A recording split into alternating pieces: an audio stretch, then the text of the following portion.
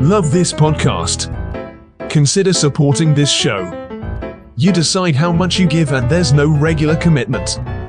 Visit the link in the episode description to support now.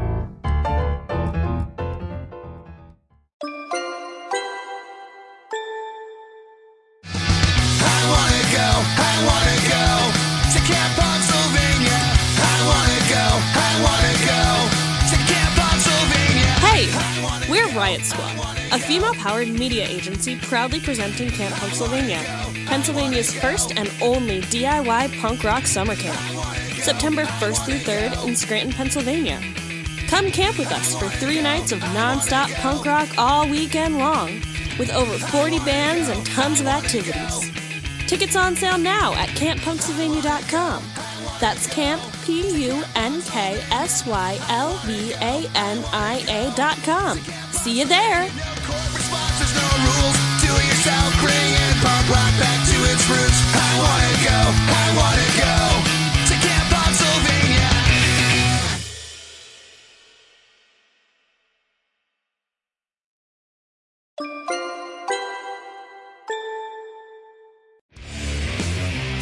You're listening to Headliners, the show featuring the best and brightest of music from all over the world.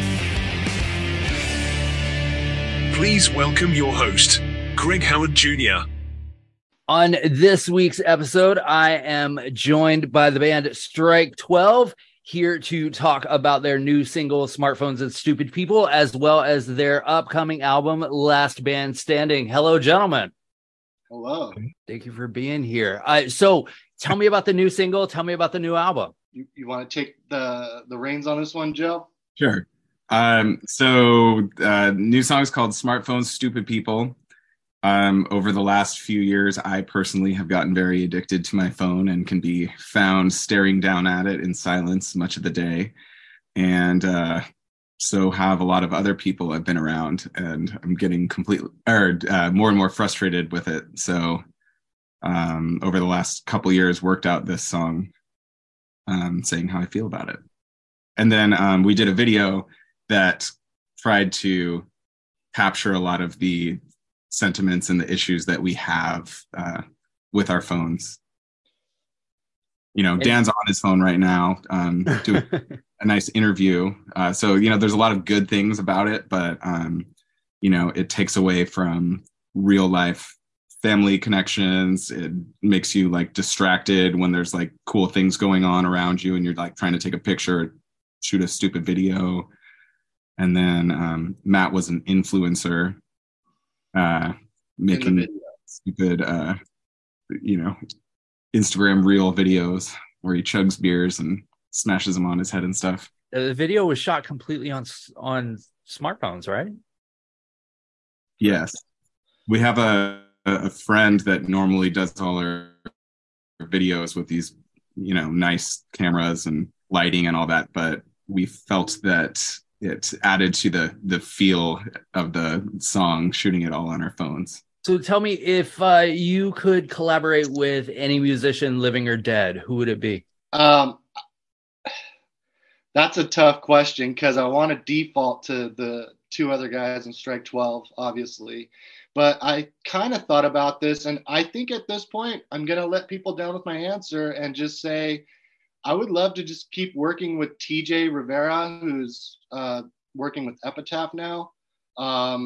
Or Jared from Sick Waiting. He's an amazing songwriter. He's very involved with the scene, and I think he would be really good at producing and knowing what sound we like to make. I'll let Joe or Dan answer to that. Yeah, I would add Scott Hallquist, who was in this band DC Fallout that we used to play with all the time. Now he plays in 10 Foot Pole, but he's a great producer that I wouldn't mind working with. And I don't know. I mean, we've had a lot of people like come up to us over the years saying that they wanted to either produce us or like replace Andy as the 4th member in our band.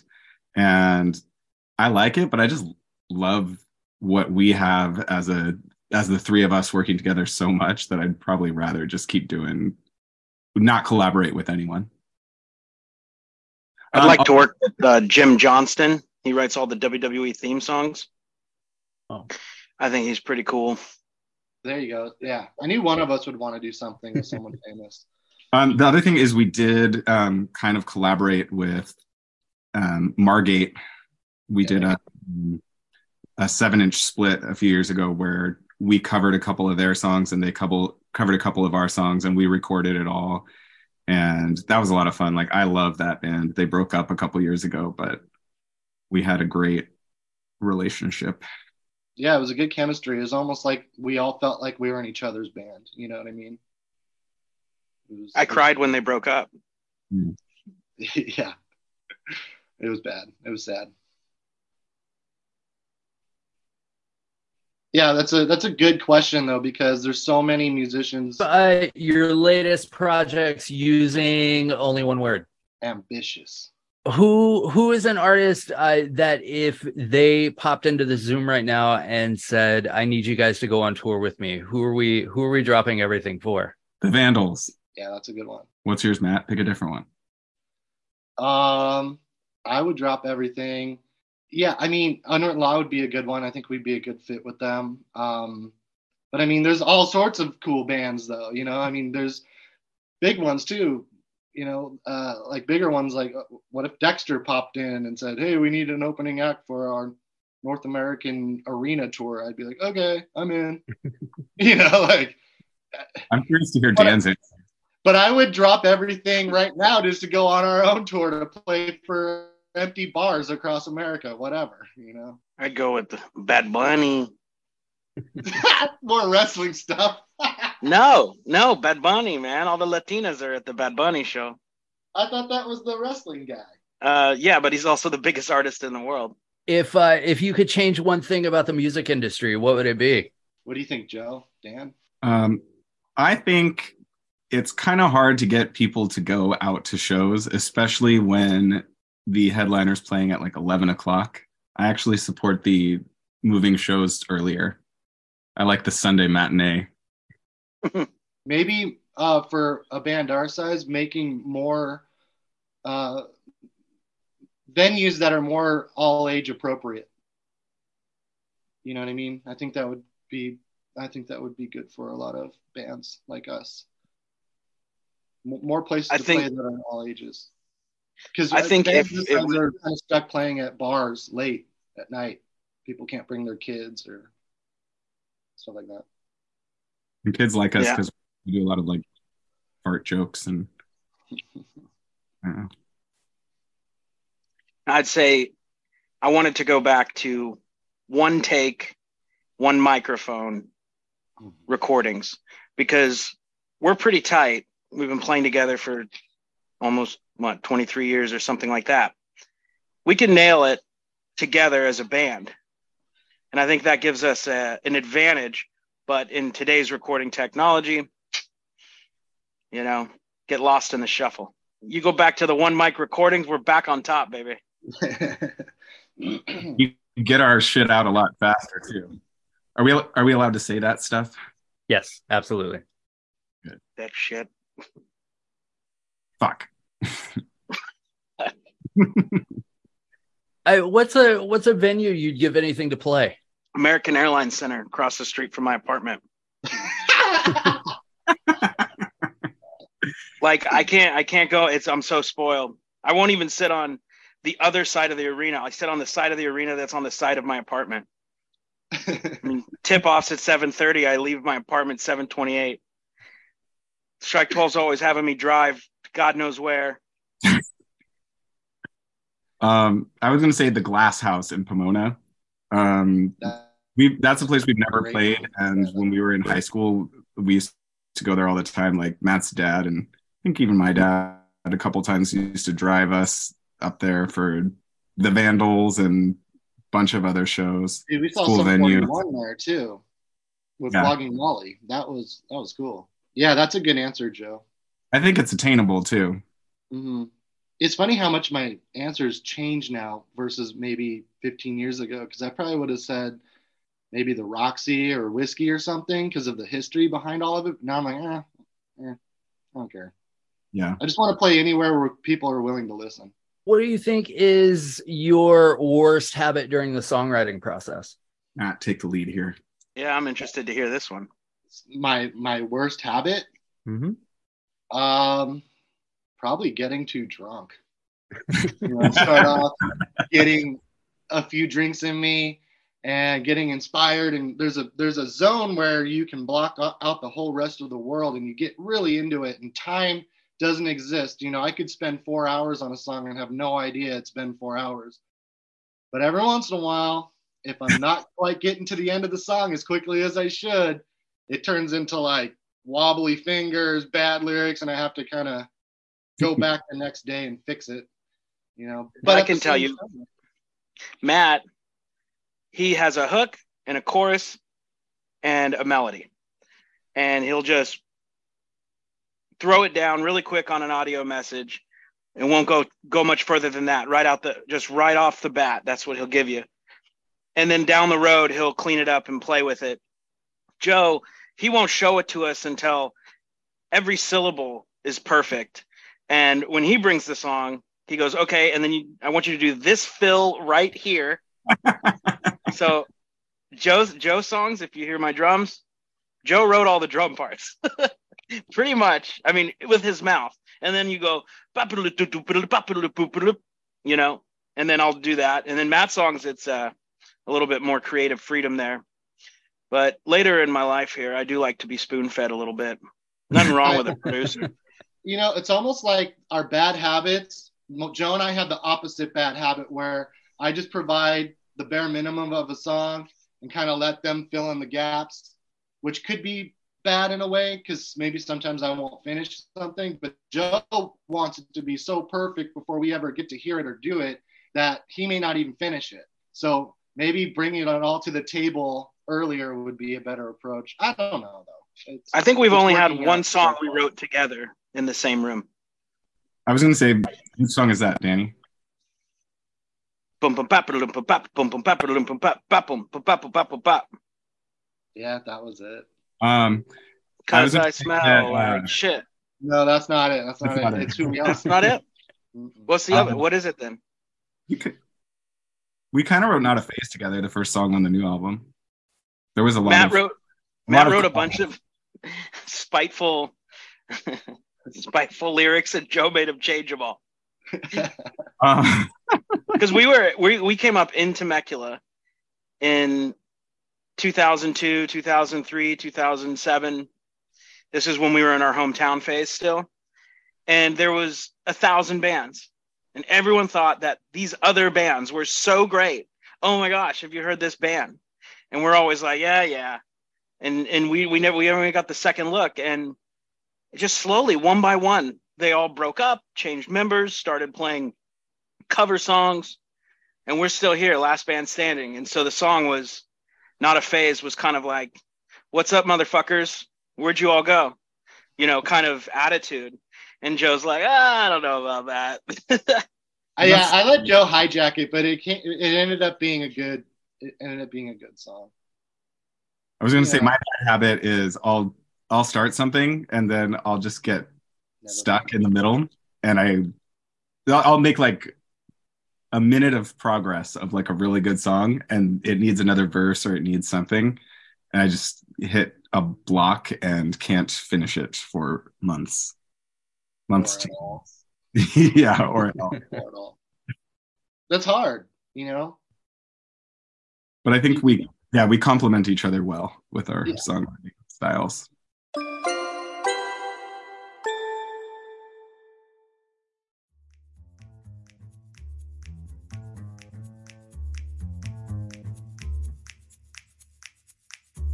Hello there. I want to take a moment to talk to you about Dear Dean magazine from Dear Dean Publishing, my favorite subscription-only monthly digital magazine.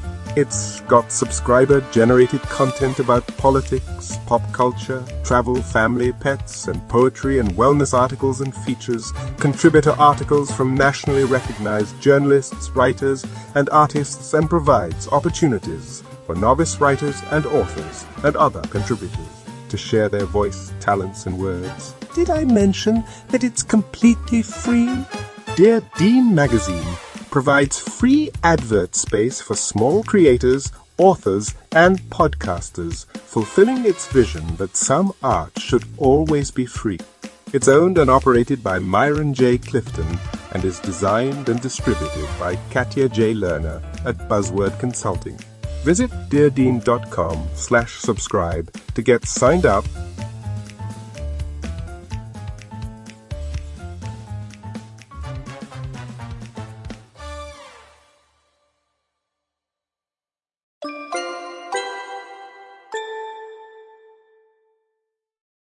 So describe your music using only colors and shapes. Green, purple, triangles, and circles. That's I was funny. gonna say round and black. I like the triangle because we're a three-piece. We're a fucking tripod, you know. Yeah. And then purple. Matt always wears Vikings colors, so there's definitely a lot of purple in our imagery, and our new album has a lot of purple in it. Purple vibes. What's a song that you've written that you feel like would be perfect for a film soundtrack? I bet the List. The List is a good one, but it's so long. You can just use part of it. The one that's coming out May 12th, Watch It Burn. 2 days after this interview, yeah. Yeah, I think that one's good. It's kind of like slower. It's very dark and sad. The music video kind of looks like a movie anyways. I don't know if Matt wants to explain the thought process there. Yeah, I think I agree. Watch It Burn is probably a good for a movie soundtrack. And it's funny you say that because I was watching a movie where things were on fire and in ruins, and I started humming the guitar part all night long. It just wouldn't leave my head. And then the very next day I made it a song, and it just flowed right out. So I think because it was inspired by a movie, it would be good in one. So this next question is kind of a choose your own adventure type thing. I've got three of the most cliche questions that all musicians get asked in interviews, and I will let you pick the ones that you would like to answer. Your choices are: who are your influences, what got you started in music, or what is your creative process like? I like Matt's drinking creative process. Like Matt's creative process is, if he wants to go into more detail about it. No, it's okay. So what was it? Creative process? Usually influences, creative process, or what got you started? Okay. The creative process is basic for me, just stems from your average day at work and their long days, long commutes, and you just get so frustrated during the day at some point that you just kind of, an emotion comes out. And when an emotion comes out for me, and probably Dan and Joe too, it's a melody. The melody represents your mood. So that will just be stuck in my head. Like I almost can't think about anything else. I'm thinking about how it's going to orchestrate together, and the melody and the drum beats and the bass lines, and not so much on vocals yet, unless that happens to happen at the same time. But, then I'll get home and I'll relax for a minute, grab my guitar, start, drinking some beer or something. And then it just starts to kind of all unfold. And usually I can get through a whole song in one night. It's rare if it takes me like a year or something to write a song, because it kind of just, it's like almost like ejaculating. I'm not kidding. It's just like you working, and then it's like, boom, it's out there. It's done. Okay, cool. I got it. It's hard to explain. Like I don't sit there like Joe and critique my own stuff, because I know if I bring it to the table, I have two guys' opinions that I really care about that are going to help make it better. Whether it's changing some words or changing, what do you call it? Like the order of how things go, stuff like that. I care more about my overall message and the melodies, not as much the guitar parts or the transitions and things that we could do as a band. I've always enjoyed the timeline of it. Like first thing you do for a Matt song or even a Joe song is you get an iPhone audio message, just him playing a electric guitar not plugged in, mumbling over some sort of melody. And then that's the first time I'll hear it. And then next time Matt'll come over and hang out, and we'll jam. Joe there, maybe not that day. And we'll play around with it and come up with something that will inevitably be changed by Joe. And then Joe will get his hands on it and sculpt it. He's kind of like a producer, and he will shape it in a way, and then we'll make a demo, and then we'll listen to the demo for a little bit. And then at some point when the new record time comes around, we have these demos that we had, put together, and then we go and record it for reals. So there's like that scratch track, and then the demo, and then the final version, and then until it finally gets mixed, mastered. And then that's the one that lives on in the head. But there's like a lot of changes between that first audio iPhone message and what ends up on the record. And I love, and you do too, we love to go back and listen to those first audio messages. Yeah. Like, oh wow, the melody completely changed from there. Yeah, I did this thing, this last record, the one coming out, where I started sending the initial idea I put into my phone for each of the songs we're releasing. And it's just funny how different they are. And they change so much even that night. I'll go through 6 or 7 revisions in one night. So it's funny listening to those after the fact. No, I was going to say, for the other question, what got you started in music? I like to think that, your instrument finds you. You don't find your instrument. I was always banging on stuff. My parents got me a drum set at like 7. And it just clicked. I don't remember ever not knowing how to play the drums. I swear. Yeah. There's never a time in my memory where I couldn't play them. And I don't know. It just seems like I've always had a drum set and always knew how to play it. But my favorite game is when we go to the shows, knowing that your instrument finds you. I like to look at the guys in a band, and I could tell you which one plays which instrument, and they're not holding them. And it's easy, and I've like 95% accuracy. I'm quite good at it. Yeah, that's funny. Yeah. Drummers are all so obvious, and so are lead singer guitar players. I mean, that's almost as obvious as the drummer. And then by process of elimination, you can pick out who the bass player is. Get a good look at their hands, Yeah. The bass is usually process of elimination. I've started playing guitar, and then after a couple years, I don't know how I got into it. Like Matt and his friend Anthony were both guitar players, and they like asked me to join their band. The bass player is typically the best one in the band because he's the only one who can play the bass from guitar. Well, so I was in a band. The shittier guitar player can't play bass. If that makes sense. Right. I was in a band with Najib in high school, and I'd never met Joe, but we had one practice in a dark garage, and Joe was on bass. He's like, yeah, he's the best bass player in all of Temecula, I swear. But maybe he didn't know he played guitar either. But I saw Joe at a music store called Sounds of Music, where we were all, everyone was getting their guitar lessons at. And he was holding a guitar.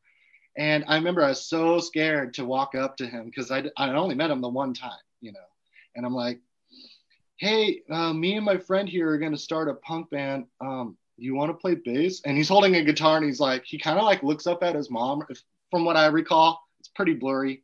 And he's like, well, can I? And she's like, I guess. And he's like, yeah, sure. I'll play. Never heard How old were you guys? I was so nervous. It was like asking a girl out on a date for the first time. I was just like shaking. I was so nervous. You're 15, yes. You said? Like 14. I wasn't driving yet. 14. It was probably 14. So Joe's mom gave him permission to be in our band? Yeah. This wouldn't have happened without Joe's mom. None of it. Joe probably remembers a slightly different version, but that's pretty much it, right? No, that's pretty much it. I can remember exactly where I was sitting in Sounds of Music. Were you watching me approach you going, oh my God, I hope he asked me to be in his band? And then you didn't even hear anything I say. You're just like, oh my God, he's doing it. He's doing it. He's doing it. He's really asking me. I just remember that like that time that we jammed together before that, you had just gotten a bunch of teeth pulled and you were talking about how you were like singing into a microphone and just blood like squirting everywhere. Yeah, I think I had like 3 or 4 teeth pulled earlier. I was all numb, and maybe not numb at the practice, but I was, yeah, it hurt. It was not good. Do you consider yourselves artists or entertainers? Danny, that's hard to say about Danny because he can play the shit out of piano. And just not really. Yeah, he can. He just pretends he's not good. He's good. And he can freestyle and stuff and just come up with lyrics on the top of his head. That's pretty artisty. But he's also a great showman too. It's hard to say. I don't know. I think like when we play together, like I'm always entertained by like the shit that Matt says and the shit that Dan does, and vice versa. You too. Like we at least entertain each other, and I think that's why we. Yeah. So I think of it more as entertaining. Yeah, we entertain each other and ourselves. I have a lot of games I like to play behind the kit. One of my favorite lately is I see how long I can last into the set wearing a sweatshirt. Because he gets hot. Right? Yeah, because you're playing punk music and it's hot. And I typically go like par is three songs. By that fourth, because he always puts Tonight at the third song, and that song blows me up. But that's one game. And then the other game I like to play is, a lot of drummers, they're very theatrical, with their facial expressions and their arms, and it's, they're almost trying to match the energy of the lead singer. And I do the exact opposite.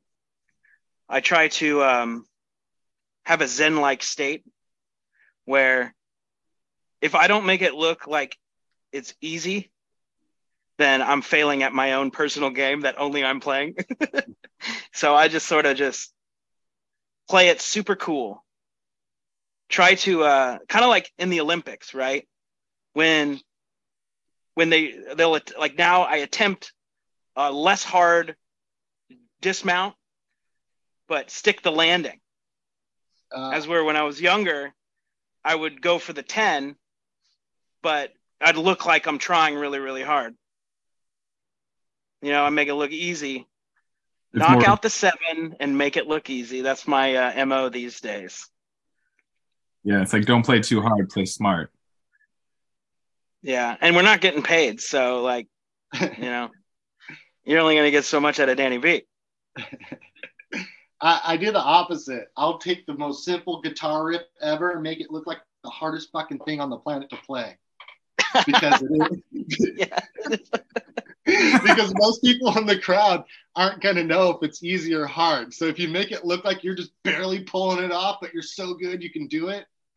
Wow. No, I think, you know what? On stage, I think we must be confusing the crowd. I think we're probably, or they just think I really suck.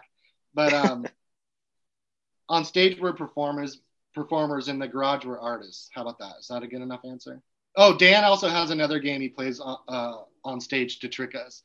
You don't know how it's not going to be a 4-count stick click to start a song. Sometimes he'll throw in some extras or one less, and he does it on purpose to make sure we're paying attention and we get it right. Like, or the no click start where he'll just orchestrate it and you have to turn around and look at him.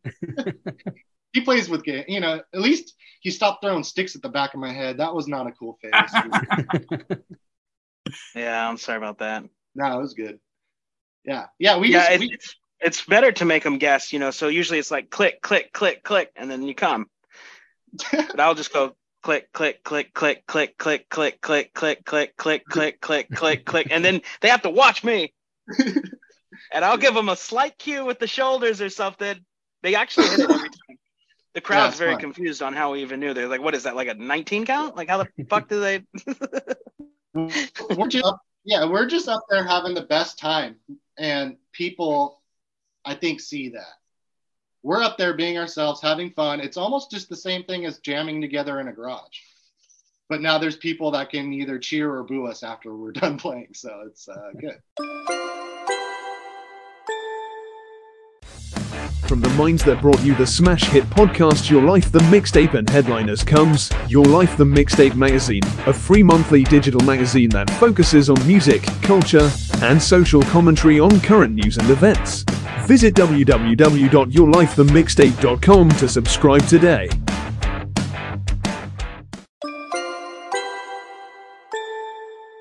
What do you think is the biggest misconception about musicians?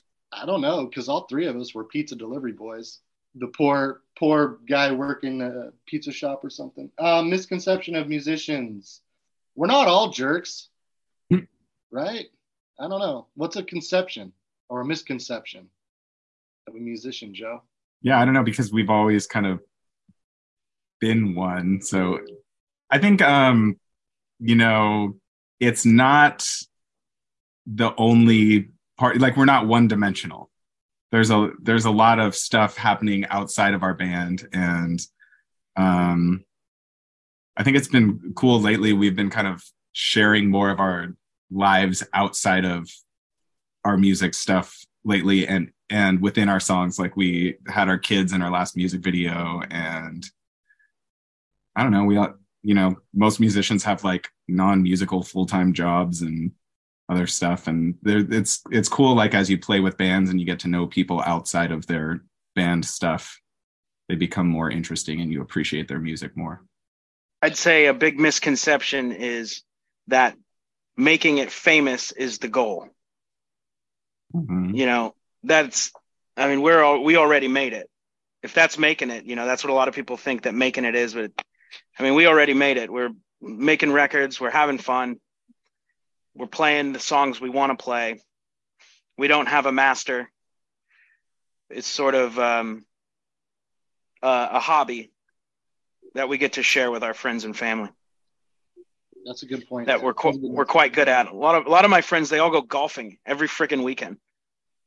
The guys are going to do something that they like, and this just so happens to be ours.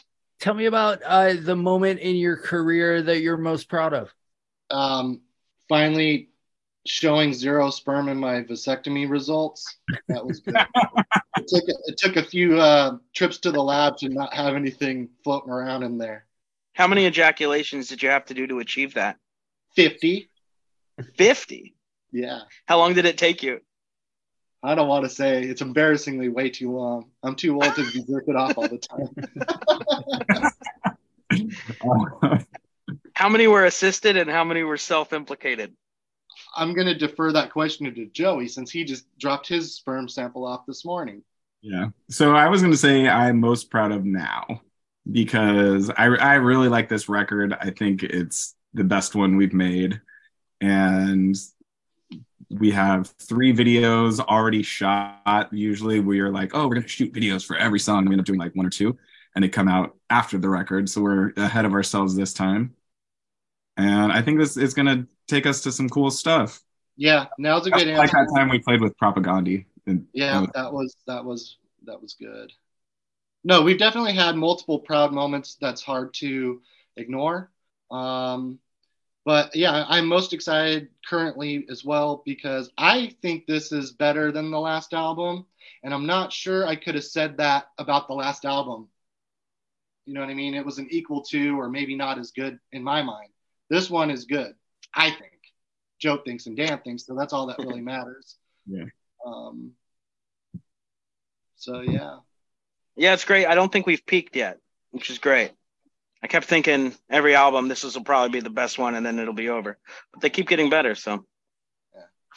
Yeah, and we already have like at least half of a new one. Matt sent us a new song on an iPhone voice memo this morning that sounds fucking great. I can't wait.